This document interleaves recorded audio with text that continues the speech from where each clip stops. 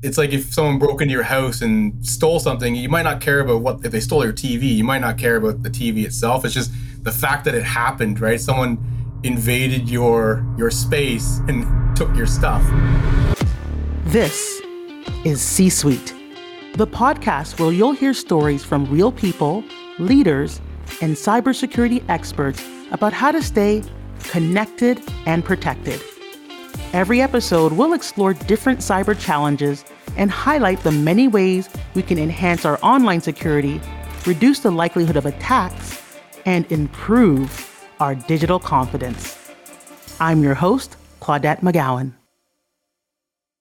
How often do you go out to eat, to the movies, or to a sporting event and pay by credit card? If you're like 80% of the population, debit or credit cards are your preferred method of payment when you're out and about. It's not hard to grasp why so many people prefer to pay by a card over cash. It's quick, convenient, and cleaner than handling bills and coins. But like with everything we do, there are always degrees of risk that we should keep in mind, and in this case, I'm talking about electronic pickpocketing. Thanks to the advent of radio frequency identification, RFID technology, we now have the convenience of tap payments. However, this technology is used by bad actors for all the wrong reasons. Particularly common in public areas like airports, bus terminals, and stadiums, bad actors use electronic pickpocketing techniques to steal people's credit card information while going undetected. On this episode, we'll explore how electronic pickpocketing works, its impacts, and how you can protect yourself the next time you're making a purchase in a high-traffic public zone. First, what is electronic pickpocketing really? How does it work? And most importantly, how can it impact you? Zane is the Senior Manager for the Cyber Assurance Program at TD, also known as the Red Team. Part of his role is to mimic the methods of potential adversaries. In other words, he's an ethical hacker. Zane shared a description of e-pickpocketing and the technology that makes it all possible. You hear stories about people taking people's wristwatches off of their wrist as they're talking to them, or stealing their wallet out of their back pocket or their purse, right? Physically taking the cards and then using them. And with technology, like, it's always changing, it's always getting better. It's usually getting more intrusive as well, right? So now our banking is all online. So digital pickpocketing to me is the ability for an adversary or thief to steal your money electronically. So if it's over the RFID connections or the signals from your card, as opposed to actually physically getting a hold of your card, right? It's the same as stealing your money. Like if you had money in your wallet, like physically pickpocketing you, right? So skimmers on ATMs, those overlays they put on an ATM, looks legitimate. You put your card in there, it's just skimming off your bank info, and they can come back and clone those cards and make purchases, right? Wayne Ronhar is the CEO of Silentium, a company specializing in cybersecurity, cyber cloaking, and invisibility. Kind of like the invisibility cloak from Harry Potter, but for Ethernet and wireless networks. Wayne also shared his definition of e-pickpocketing and why it's such a common cybercrime today. I don't physically take your wallet. I'm not interested in your wallet. I'm interested in the information inside the wallet, your pocket, or that's on your presence, and how I can, with electronic devices, I can scan it and capture it. Because if I can capture your credit card, I can run over to Nordstrom's and buy a new suit before you realize it, and by the time you figure it out, I'm already gone wearing it and out to dinner. Electronic pickpocketing is a frightening form of cybercrime because it's so casual and it's so prevalently available to anybody. In basic form, it is stealing credit card information off of your person while not touching you. To fully understand e-pickpocketing, we first need to back up a few steps and take a look at the technology that makes it possible, RFID. RFID is basically defined as radio frequency identification. If you take that technology and go way back, it was actually invented a long time ago. It was a hot buzz term in the manufacturing and the shipping world back in the days where we used to put radio frequency identification tags on containers and boxes and various things, because we could have scanners and we could run 1,000 boxes down a conveyor belt in 1 minute and scan them all. And that's where e-pocketing comes into play. They capitalize on that radio frequency.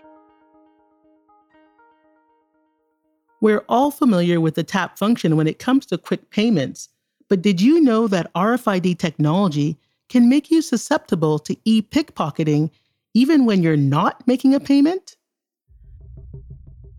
Bad actors will take advantage of this vulnerability by stealing small sums at a time, just like regular pickpockets. It's used almost everywhere. Like even your TV remotes are RFID, sending the signal from the remote to your TV to change the channel, for example, right? So our new cards to allow for tap and pay and stuff like that kind of stuff, the RFID signal has your information and your banking information in there to complete that transaction. But the thing is, with our cards, they're constantly sending the signal out, looking for a response, right? So it's constantly going. It's almost like your home Wi-Fi. It's constantly being pushed out there, waiting for someone to make a connection, right? So when you have your card, like your bank card in your wallet, it's constantly sending out its signal until it makes a connection with a point of sale device.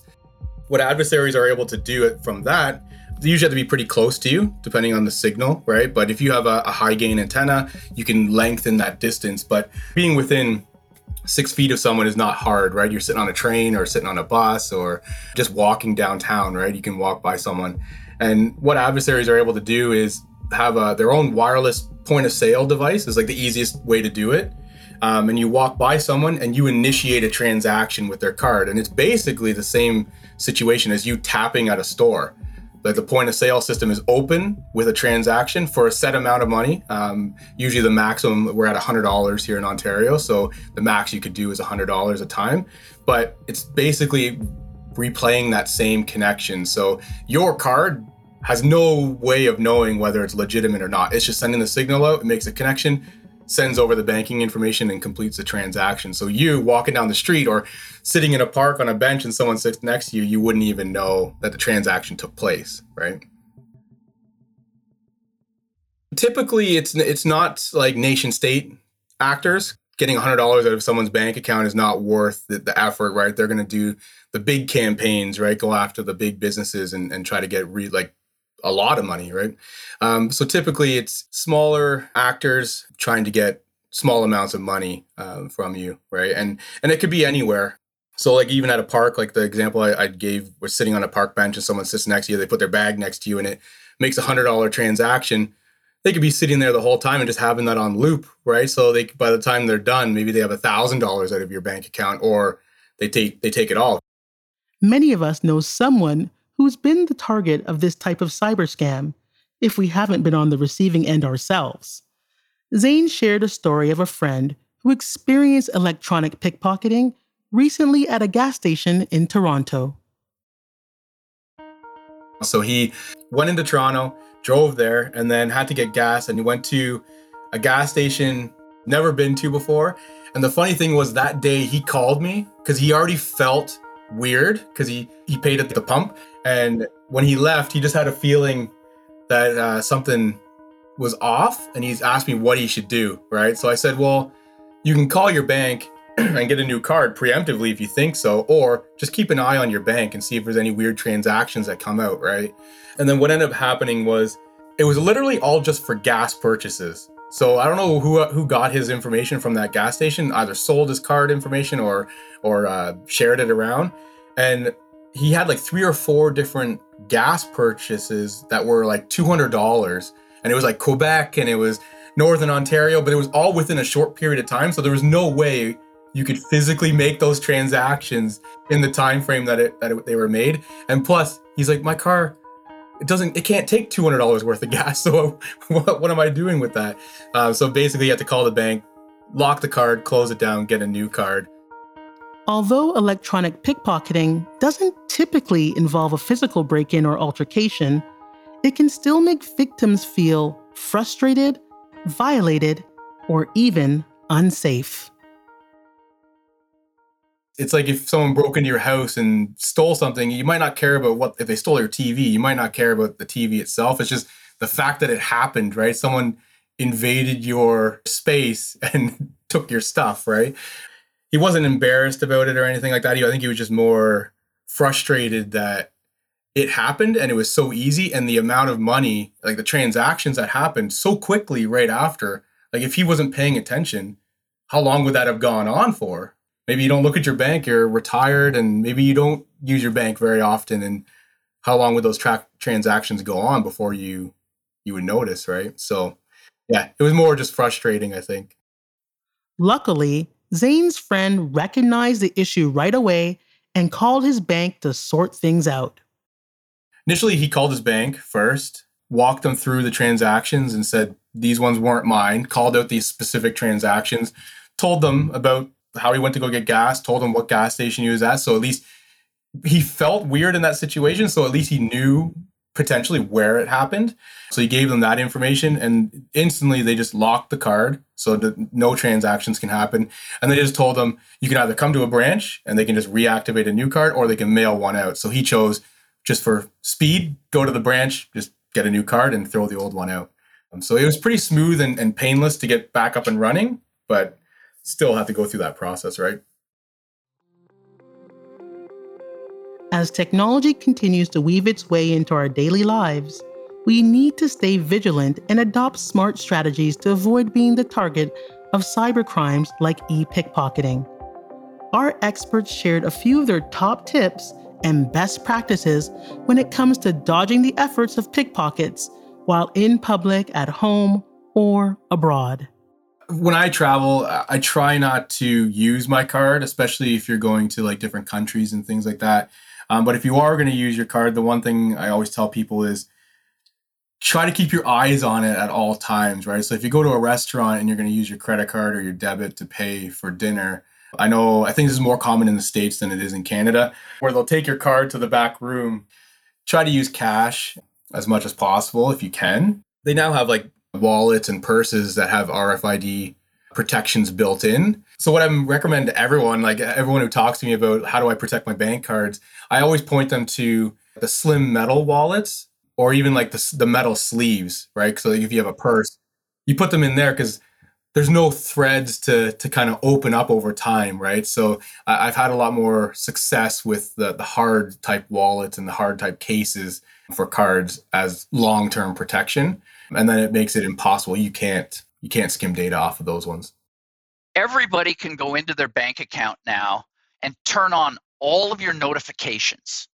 Turn that notification on that says anything with a deposit, a withdrawal, or a charge over $0, in other words, 1 penny, send me a text message, not an email, because you may not see it right away. But if you're getting text messages, and if I was standing in a movie theater line and somebody tapped me and I didn't know it, and my phone goes, ping, you just got charged for this. I go, whoa, wait a minute.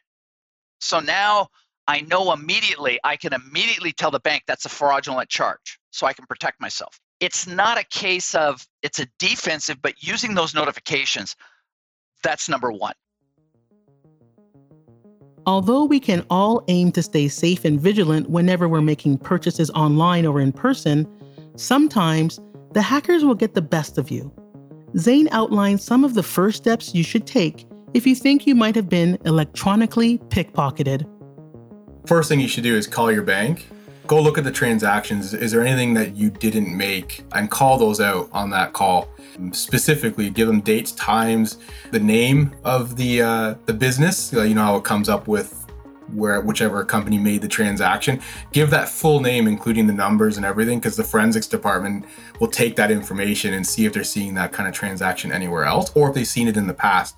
Now with online banking, customers also have the option to lock a card. Technology is always evolving, so you never know what new advancements might be on the horizon when it comes to RFID.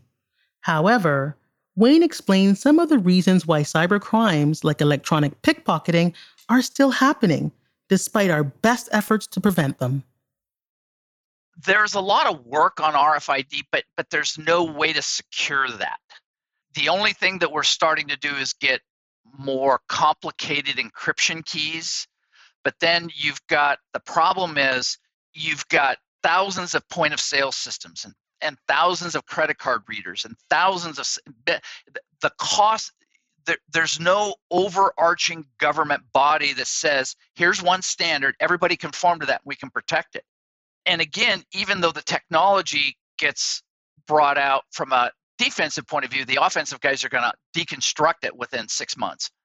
So technology is always a never-ending story. It's a behavior modification.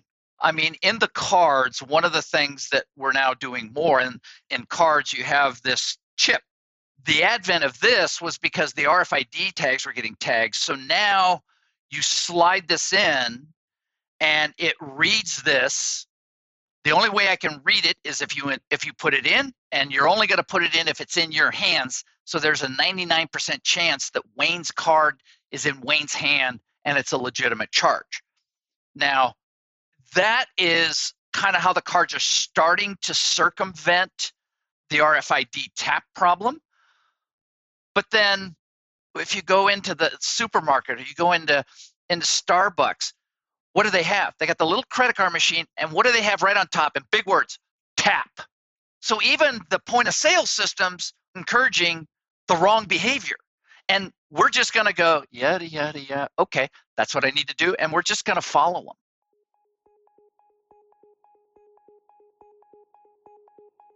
As society becomes increasingly reliant on technology in our day-to-day lives, it will be all the more important to learn defensive strategies and keep strong safeguards in place. To recap, here are 3 key insights from this episode. Electronic pickpocketing can happen to anyone, anywhere. Given the nature of RFID technology, pickpockets don't have to wait for you to make a purchase, so it's important to stay vigilant while in public places or traveling. To avoid being the target of e-pickpocketing, you can try defensive strategies like using a special wallet to safeguard your RFID signal. But if you think you might have been pickpocketed, call your provider right away so they can help you with any suspicious activity. And finally, technology is an ever-evolving process, and we can never know what advancements are on the horizon. But as technology improves, bad actors are also keeping pace. Be sure to take advantage of notification services so you are in the loop about any transaction in real time. Thank you to Wayne and Zane for sharing your expert knowledge. And thank you for listening to C-Suite. If you like what you heard, be sure to leave us a rating and review on Apple Podcasts. This is the final episode of Season 2 of C-Suite. We'll be back for Season 3 with more stories from real people, leaders, and cybersecurity experts to help you stay safe online. I'm Claudette McGowan, and remember, with over 4 billion of us online, we have to do everything possible to keep ourselves connected and protected.